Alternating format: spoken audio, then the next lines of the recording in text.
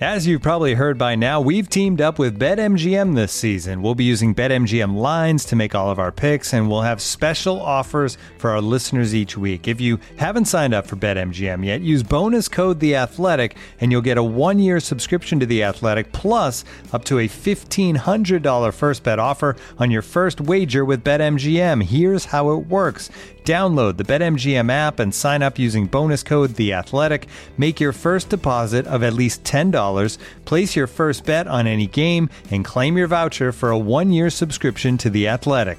See BetMGM.com for terms. U.S. promotional offers not available in D.C., Mississippi, New York, Nevada, Ontario, or Puerto Rico. Gambling problem? Call 1-800-GAMBLER. Available in the U.S. Call 877-8-HOPE-NY or text HOPE-NY 467-369 in New York. Call 1-800-NEXT-STEP in Arizona. 1-800-327-5050 in Massachusetts. 1-800-BETS-OFF in Iowa. 1-800-270-7117 for confidential help in Michigan. 1-800-981-0023 in Puerto Rico. First bet offer for new customers only in partnership with Kansas Crossing Casino and Hotel.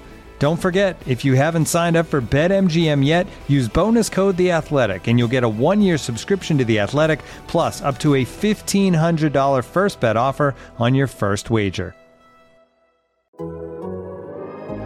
The Athletic.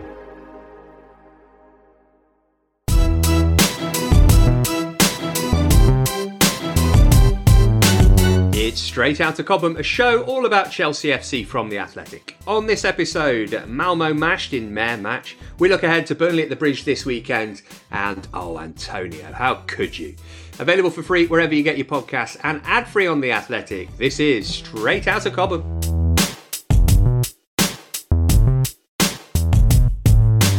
Here we go again then. Let's have a chat about Chelsea, shall we? It would be pretty dull if it was just me. Luckily, I've got some of the brightest minds in football with 3-letter abbreviations of their first names with me. From The Athletic, it's Dom Fifield. Good morning, how are you doing? I'm all right, thanks. Alongside Dom, the former Chelsea youth, Sam Parkin. Hi, Sam. Good morning, Matt.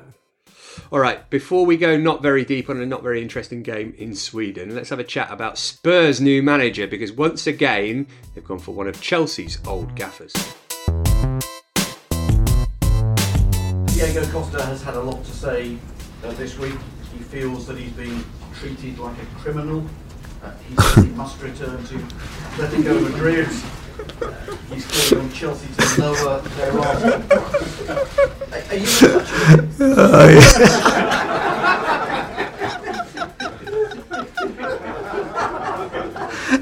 No. It's great, yeah. I prefer to love. I'm very happy for the club because don't forget that the club trust me, and to repay the club is very important for me. Dai, andiamo, dai, campione! Dai, thank you!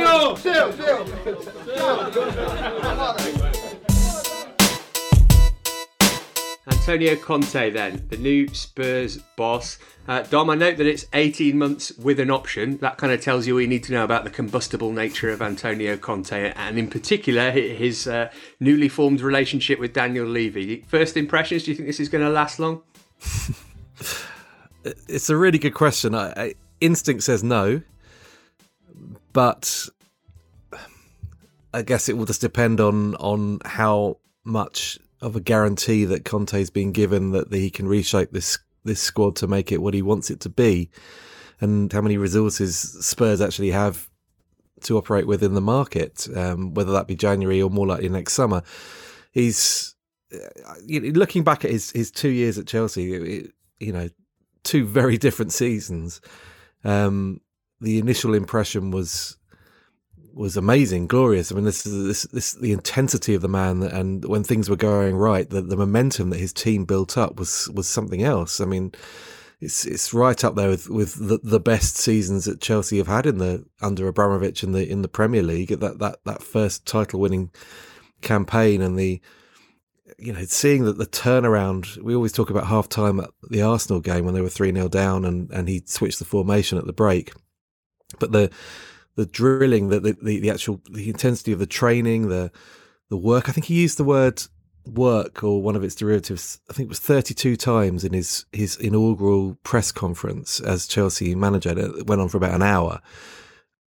And that just summed him up. That's what he got. He got his play. He talked to his players from that period. It was all about monotonous intensity, work on the training ground. Get this right. The training sessions were completely stop-start because if any one player wandered slightly out of position in the newly adopted 3-4-3, he would stop the session and get them to move those 5 yards to the left or 5 yards to the right. But they grasped it. They got it. He transformed players like Victor Moses into right wing back and Marcus Alonso, who didn't really arrive with much of a fanfare, let's be honest, but from Fiorentina. And yet at the end of that season, he looked like a world-beating left wing back, scoring goals, creating chances. And the momentum with that side gained was just something else.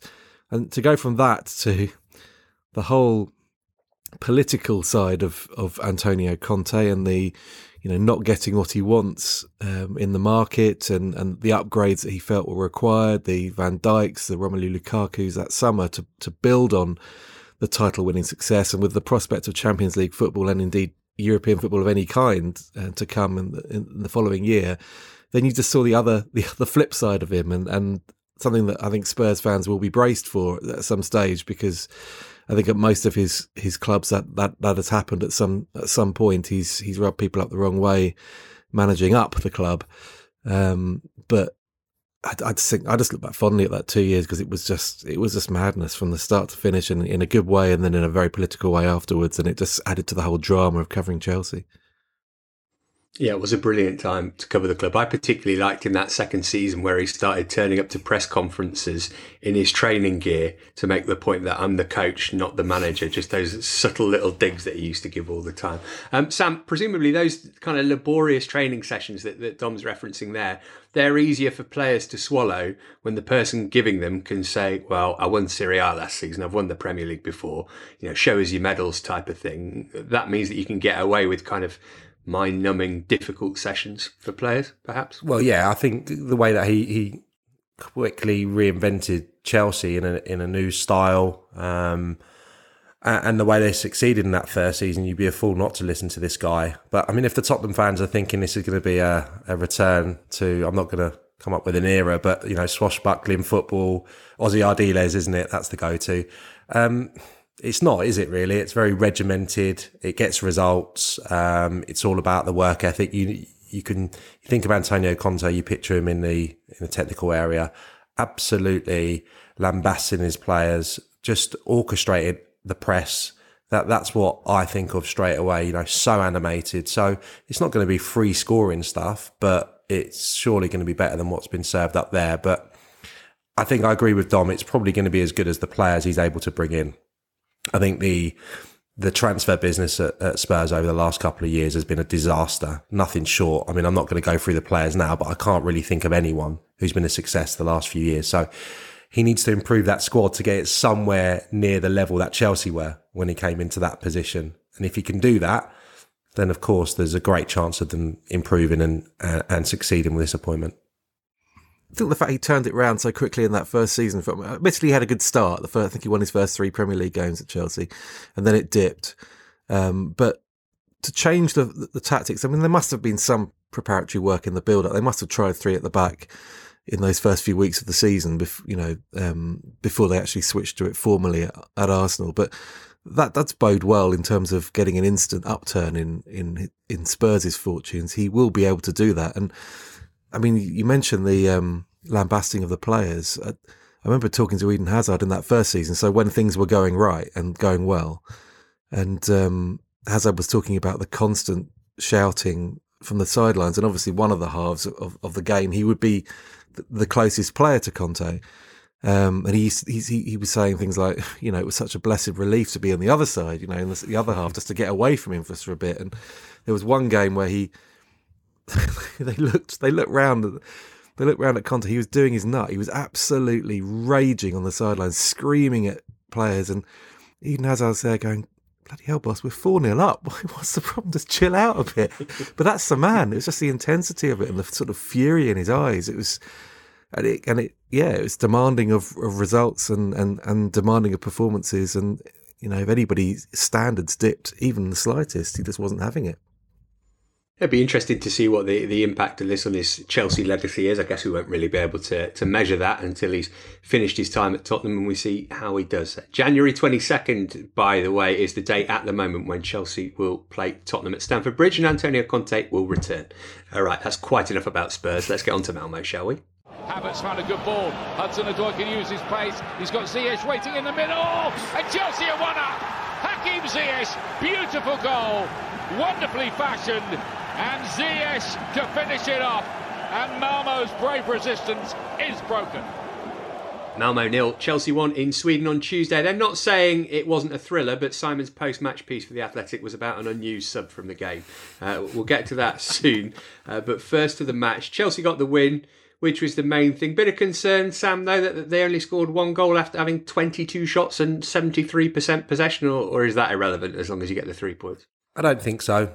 To be honest, looking back at some of the major incidents, if I can call them that, this morning, Kai Havertz had 2 really good opportunities, presentable chances. It's always difficult when you're playing against a team that's set up so defensively stringent, and it's maybe a little bit too simplistic, but if you haven't got an out-and-out striker, that takes away the tendency to put balls in early and to flash balls across the area. And I did note there was 14 deliveries from open play, only 1 from the left-hand side, which I thought was quite interesting that Marcos Alonso didn't deliver at all. I think if you've got Lukaku in there and you're playing against a team that's so deep, sometimes that can catch out the opponents, or at least give the centre forward something to go and attack. So it all had to be really precise, through the eye of a needle stuff, which I thought in the first half they made a few opportunities, and obviously the goal came due to a tactical switch in the second half. So no, I don't think there's too much concern, more because they've produced a couple of great performances recently against Norwich and Newcastle where the goals really racked up, so I wouldn't be too concerned. In terms of news lines from the game, Dom, I guess it was all about the wide players here. So you had Hudson-Odoi with that absolutely beautiful cross for Ziyech for the goal. And we're pleased to have a good news story about Hakim Ziyech finally this season. But also, in a kind of spectre for those two at the feast, was the return of Christian Pulisic. And Sam's spoken about what maybe Chelsea have missed during his absence. So Thomas Tuchel will be heartened to have got him back on the pitch for a little while, given how many people are still unavailable to him. Definitely. I think he got 16 minutes, didn't he? But I think largely playing through the middle when he came on, which was interesting, because that if that's where he considers him at the best with the personnel available at the moment, when you've got a Hudson-Odoi and a Ziyech in the squad, and hopefully Mason Mount coming back soon enough, if Pulisic can operate through the centre and maybe ease some of the workload that's being placed on Kai Havertz at the moment in the absence of Lukaku and Werner, then that would be an added bonus. I mean, he's going to be rusty, let's be honest. He's not played since the start of the season, but the States will want him, I would have thought, for their qualifying games coming up.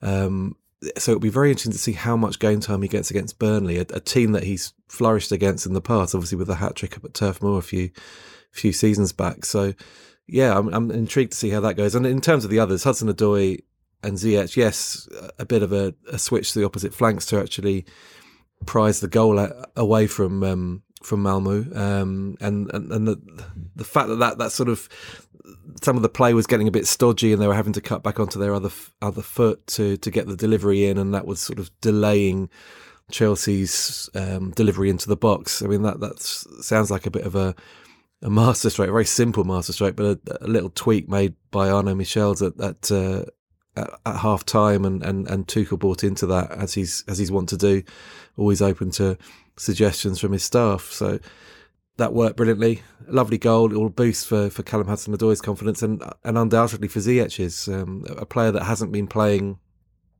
particularly well of late. Tuchel's laboured the point that he's still uncomfortable after the shoulder injury that he picked up in the UEFA Super Cup.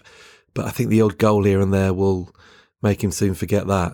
And Chelsea could do with him firing, to be honest, because he's a player that we've seen flashes of occasionally, but we could do with a consistent run of form from him to justify both the fee and the reputation.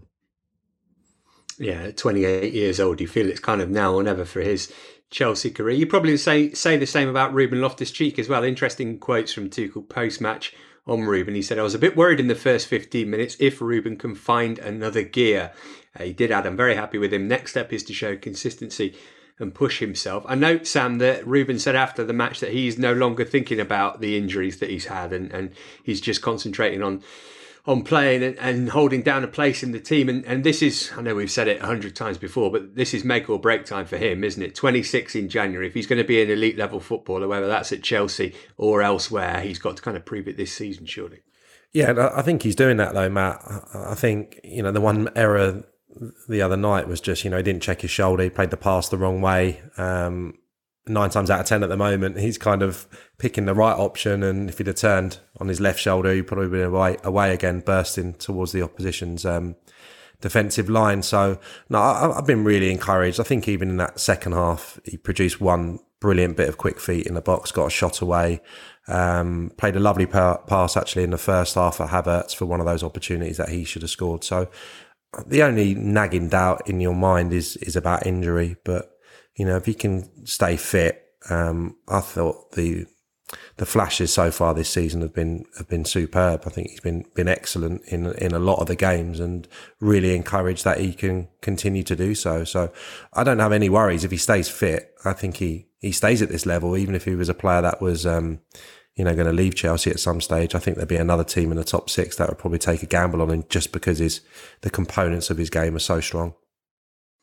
Before we move on from Malmo, there was another Chelsea Academy lad on the bench, Harvey Vale, in a Champions League squad for the first time, having also made the bench against Southampton in the Carabao Cup last week. Simon's written about him for The Athletic, specifically Chelsea's desire to ensure he doesn't follow the likes of Bate, Livramento and Simiyu out of the door. We'll ask Sam about Vale, the player, in a moment. But Dom, I just wonder how impactful on Vale is it going to be in terms of his decision to stay or go that he gets on a first team bench? Because there's a difference between doing that a couple of times and then going back to the under-23s and actually getting some minutes, isn't there? It can look a bit tokenistic, as it maybe did with Livramento toward the end of last season. Yeah, but it's hard to see how else you do it, given the number of options available to Chelsea. I mean, he will learn considerably from every appearance on the bench, just watching the first team close up, being involved in that game day experience, and even more so from travelling with the squad to Sweden for an away game in the Champions League. But it's always going to look slightly token until he, gets some minutes on the pitch. And to get minutes on the pitch, you've got to justify selection. And at the moment, I know he's a versatile player that can play in a lot of positions, but he's not going to displace Ben Chilwell or Marcus Alonso at left wing back, realistically. Chelsea have got countless numbers of attacking midfielders. And if he's going to play in sort of the left side of central midfield, then again, that's an area where they're well stocked. So I think these are probably just tasters of what might await in the future if he continues his development and he continues benefiting from training with the first team now and again. I would imagine that ultimately he's probably going to have to spend a bit of time out on loan before he sort of threatens to break into the Chelsea first team setup consistently. Yeah, he's only just turned 18, actually. Yeah. Sam, what type of a player is he? Where's he best suited from what you've seen of him? Well, I would say in the Chelsea first team setup, he'd take Ziyech's position would be where he'd most likely play. I think it would be left wing back at a stretch. He's an attacking midfield player, creative, but I think more, striking about him is his work rate, his endeavour, his attitude. I think there's a bit of Mason Mount about him. Not to say that he hasn't got, the creative ability as well, and definitely capable of scoring some outstanding goals. I think that's been something that throughout the levels at Chelsea, he's always likely to pull something out. So it's been there a long time as well, but I think they're really pleased with his attitude. Doesn't seem to get, carried away too high, too low. So kind of out of the Mason Mount mould, easy for me to say, but yeah, I think someone who's definitely got a potential career in the Football League. We'll have to just wait and see what level, but so far, for what he's done for club and for England at various levels, looking really promising. Well, Chelsea's win, coupled with Juventus' defeat of Zenit, means the Blues need only a draw at home to the Italian side later this month to progress to the knockout stages of the Champions League. Maybe that means Vale could be involved against Zenit on match day 6. It's back to Premier League business for the Blues this weekend. We'll look ahead to the visit of Burnley to Stamford Bridge next. Looking for an assist with your credit card, but can't get a hold of anyone? Luckily, with 24/7 US-based live customer service from Discover, everyone has the option to talk to a real person anytime, day or night. Yep, you heard that right. You can talk to a real human in customer service at any time. Sounds like a real game changer if you ask us. Make the right call and get the service you deserve with Discover. Limitations apply. See terms at discover.com/creditcard. This episode is brought to you by Michelob Ultra, the official beer sponsor of the NBA. Want to get closer to the game than ever before? Michelob Ultra Courtside is giving fans the chance to win exclusive NBA prizes and experiences like official gear, courtside seats to an NBA game, and more. Head over to MichelobUltra.com/courtside to learn more. Hey Siri, show me a pair of low wattage fixtures. Your search returned Malmo and Burnley. Thanks, Siri. Yep, it's the Clarets coming calling to West London this weekend as Premier League leaders Chelsea look to extend the gap at the top. We haven't had Thomas Tuchel's pre-match press conference, so we don't know if Mason Mount will be back. We're guessing that Kovacic, Werner and Lukaku will not. Dom, if you include the shootout success against Southampton, Chelsea have won their last 8 games in a row. Are we still saying that they haven't hit their top form yet? I think they've got more to give. It seems almost perverse to say that when they've walloped a team 7-0 a couple of weeks back, and they were so dominant for long periods at Newcastle. With and obviously the goals came in a bit of a rush in the second half, but they were streets ahead of those opponents as they had been the previous week. But they were playing against the Premier League's bottom 2. I think there's more to come, and I think that's good for Tuchel. It's the number of players on the treatment table or in the treatment room rather at the moment is that alone.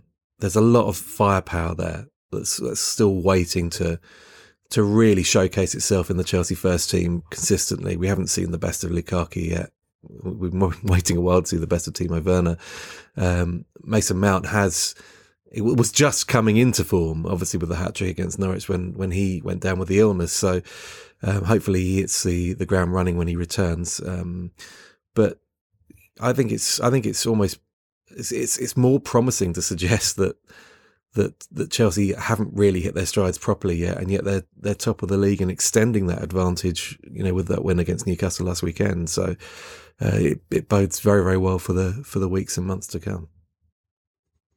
Last home league game was the 7-0 against Norwich. Fair to say Burnley will put up much more of a fight than that. General consensus, Sam, is that they'll go on a run and stay up. They got their first win last weekend. Do you think that thinking is about them and Sean Dyche and their experience of the league, or is it just about how much dross there is at the bottom end of the division this season? Probably more about Sean Dyche, I would say. If I was going to make a prediction now, they'd probably finish where they finished last year, 17th, maybe one position above, 16th, something like that. I think the signing of Cornet looks to be a great bit of business.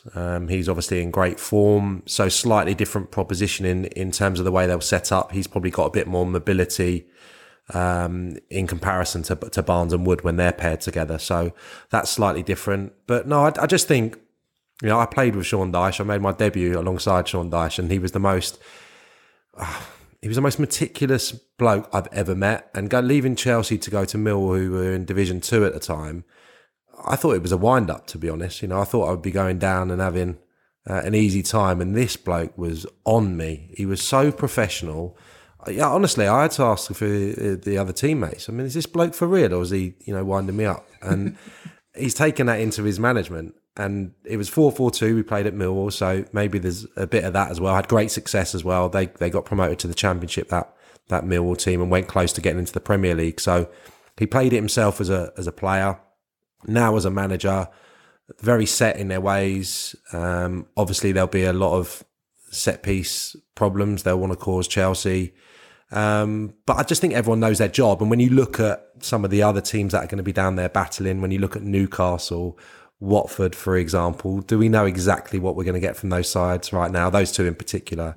No, absolutely not. No idea what Ranieri's going to serve up, and Newcastle likewise, especially with a change on the horizon. So I think that's what gives Burnley such a head start in staying in the league. And when you add in, like I touched on, the new goal scorer, they look slightly improved from last year. So expecting Chelsea to win, but you will have the same test that Burnley always throw at you. They're rugged, aren't they, Don? They're not necessarily easy on the eye, but I think they really add something to the Premier League because they are different to everybody else. They are rigid 4-4-2, big man up front. They'll batter you about. It's a nice throwback. It's a nice counterpoint to what we usually see from other teams in the Premier League. I agree. I think now that Roy Hodgson's left Palace, we don't have that many 4-4-2 old school teams in the division, and Burnley don't.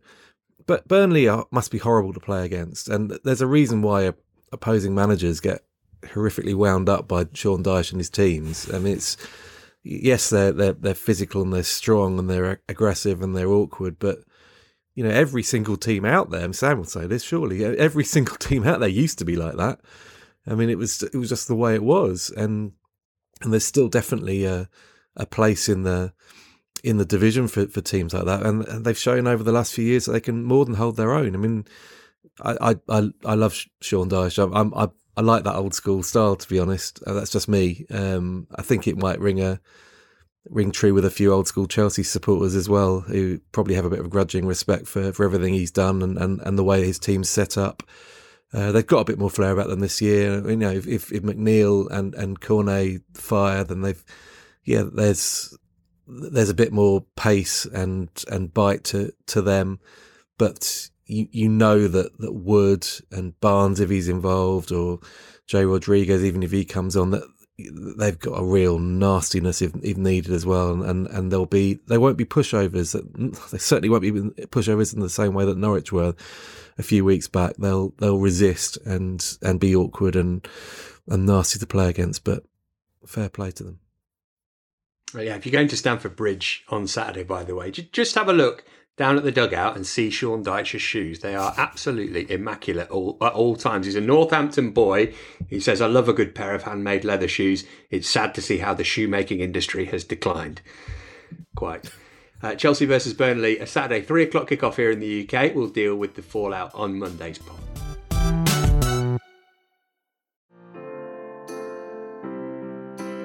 This episode is supported by Season 3 of FX's Welcome to Wrexham. Celebrity owners Rob McElhenney and Ryan Reynolds' small-town Welsh football club has finally been promoted into League 2 after 15 seasons in the National League.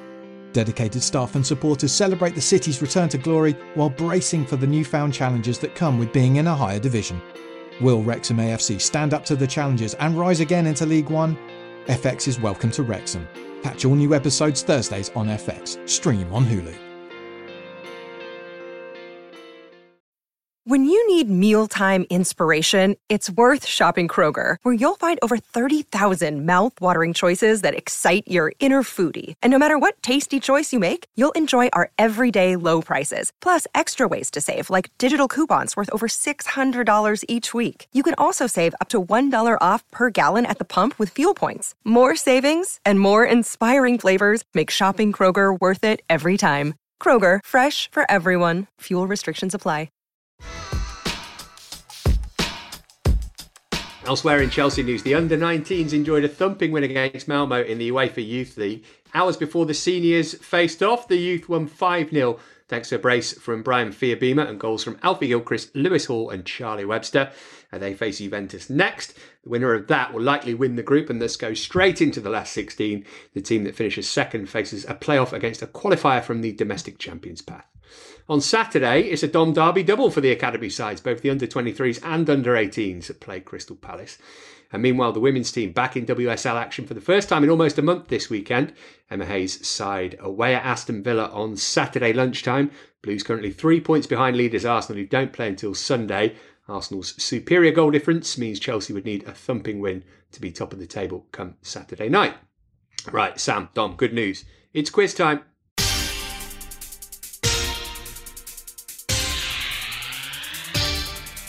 Here we go then, chaps. You know the score by now. 3 questions each, based in some form or fashion on Chelsea and Burnley. Here we go. Dom, you're up first. Who scored the first goal of the Thomas Tuchel era when Chelsea beat Burnley at the Bridge in January?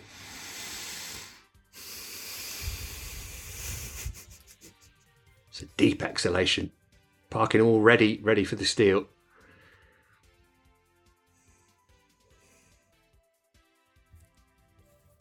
Marcus Alonso? Oh, you're so close. Can you steal it, Sam? I can see it. It was Azpilicueta. Oh, it was. Rolling back. Last goal that he scored. Is that right? Okay. Yeah. Okay, so Sam, you 1-0 up, having not answered your own question yet, which is a good place to be in. Let's see if you can build on that. 13 years ago this month, Burnley shocked Chelsea by knocking the Blues out of the League Cup on penalties at Stamford Bridge. On the bench for the Clarets that night was a current member of their squad. Who was it? What year? 13 years ago. 2008. November. 1-1 draw. Burnley won on penalties. Somebody didn't get off the bench, but he might feature this Saturday. I'll go Ben Mee. It's not right, I'm afraid. Don, can you steal it? The aforementioned Rodriguez? I'm going to need a first name. Jay. It was Jay Rodriguez, yes. Ah. Wow, this is incredible scenes. One each after the other's questions. Listener, try and contain your excitement as we go to Dom's second. Dom, what squad number does former Chelsea youth Jack Cork currently wear for Burnley? Producer Lucy's shaking her head at this. I thought this was a great question. Matt, you're the only man who likes squad numbers, surely. No, no. This day and age. So Jack Cork plays central midfield. So he's either going to be 8 or 4 or something. Oh, God. I don't know. Probably number 56. 4. Oh, it's correct. Magnificent. Oh, get it. Jack No, that's... Cork.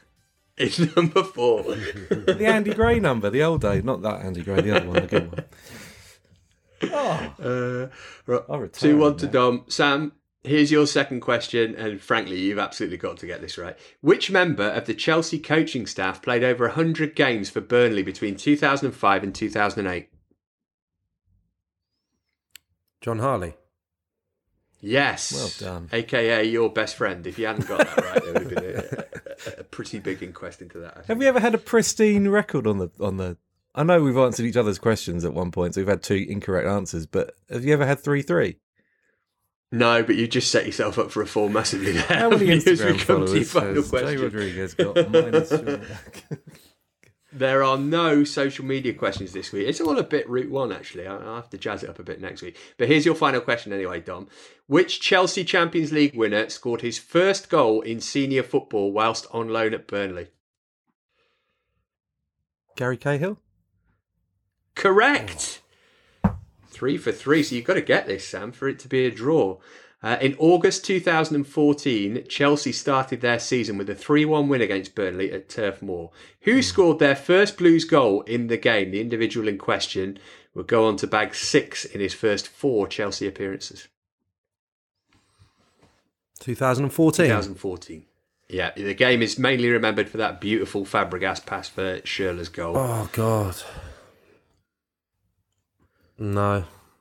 Yeah, you do know this one, Sam. You do. Don't let you do. Think about it. There's a clue. There's a clue in the second part of the question. Got 6 in his first 4. I've gone completely blank. Lightning start to his Blues career.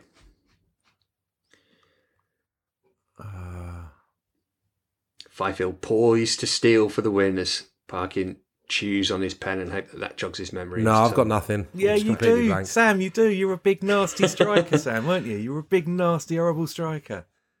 Come on. Go on then, Dom. Tell him. Was it not Diego Costa? It was Diego Costa, God. Yeah. Probably the easiest of the 6 questions, that one. Well, that's all right. Never mind, Dom, you got the win. We've answered all the questions right. We've never done that before. Literally all the questions have been done right. I think that's a joint effort. All right. Take that. So the winner is all of us. That's nice. Not you, Matt. You're never a winner. these questions. No, that's true. Dom, before we go, you've written about a current Chelsea loanee. Tell us a bit about Ian Martson and the link-up between Coventry and Chelsea. Yeah, it's quite an unlikely link on paper, and until you realise that Adi Vivash is a member of Mark Robbins's coaching staff, and he obviously spent such a long period of time in the academy set up at Chelsea.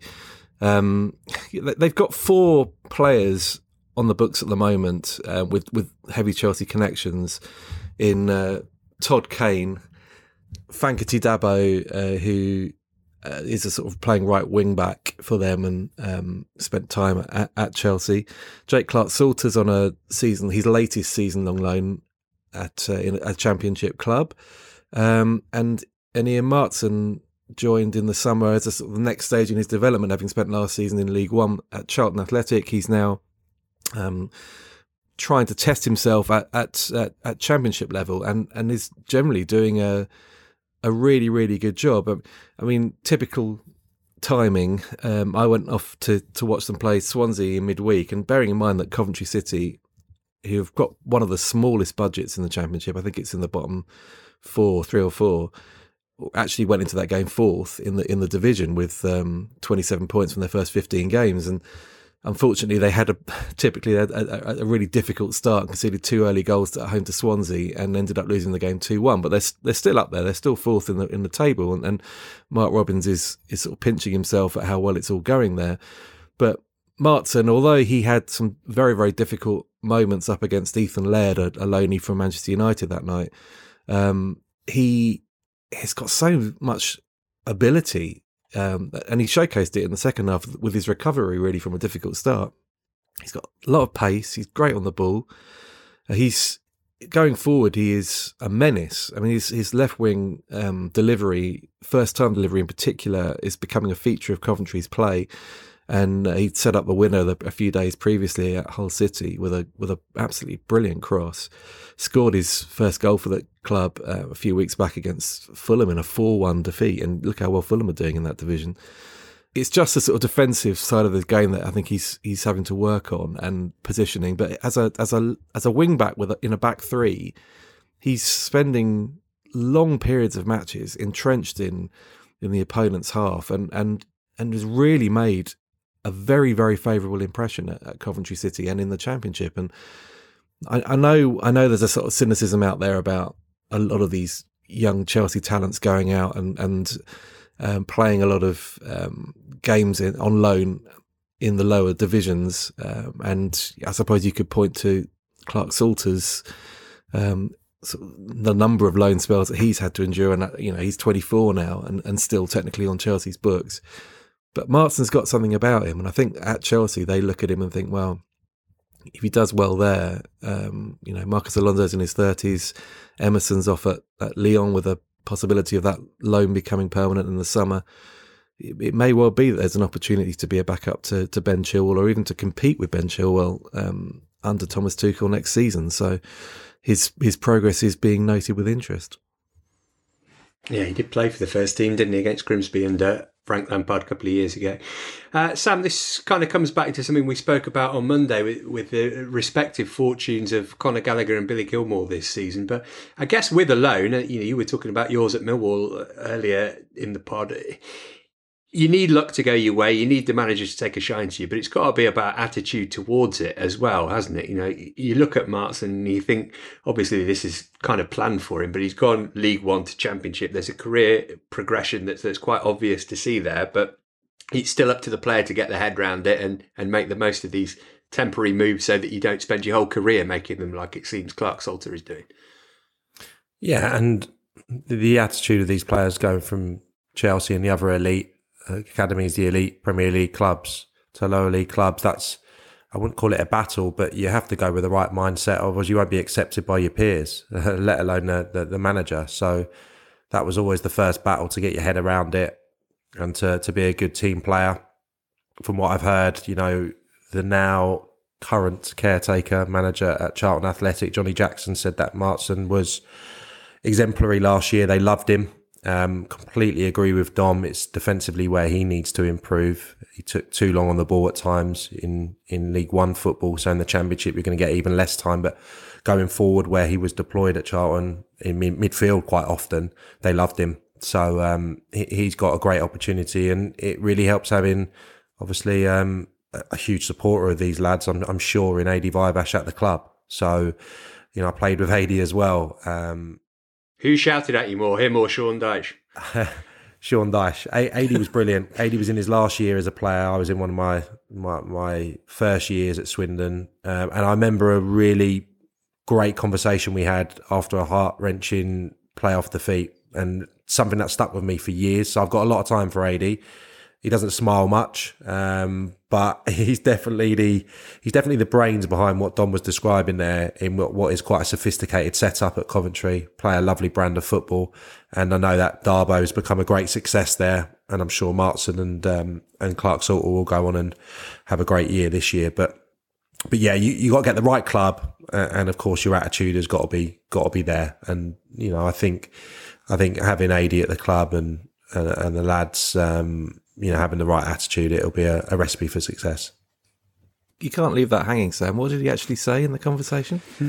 Well, I just had 2 teeth removed by an opponent's boot, and we'd lost in the playoff semi-final, and I was shattered, to be honest, because it was it was a big moment, really, where I realised that my Swindon career was probably coming to an end, which was saddening. And Adi just said, "You got bigger fish to fry, basically. This is just the start for you, and get your head around it." And it was really nice thing for him to do, because he wasn't featuring at all. He'd been cast aside early part of that season, and no one would have forgiven him if he'd not even come in the dressing room. He was miles away from it. So from someone who had a really good career actually at Reading and Swindon on a couple of occasions, it meant a lot. And he was a really good role model for the younger players around the place. So no surprise that he's gone into coaching. And despite the stern exterior, whenever I was at Cobham, I'd just bounce into his dressing room, and everyone would be like that, just astonished that I had the balls to walk into Adi Viveash's office, because I think he's quite an intimidating character, on the sideline, as Matt certainly witnessed at various games. Yeah, and maybe somebody who doesn't get the credit that is due to him for what's happened with the Chelsea Academy over the last few years. It was him who was in charge of the 2015 and 2016 UEFA Youth League victories. He asked Fikayo Tomori, Ruben Loftus-Cheek, Tammy Abraham what they think of Adi Viveash, and they'll say that he played a big part in their careers too. Right, athletic.com/ChelseaPod, the place to go to read Dom's piece and everything Blue related on the site. That'll do us for today, though. Many thanks to Sam, to Dom, and to producer Lucy, mainly to you, though, listener, for tuning in. We'll see you back here Monday. Until then, have a great weekend. Bye for now.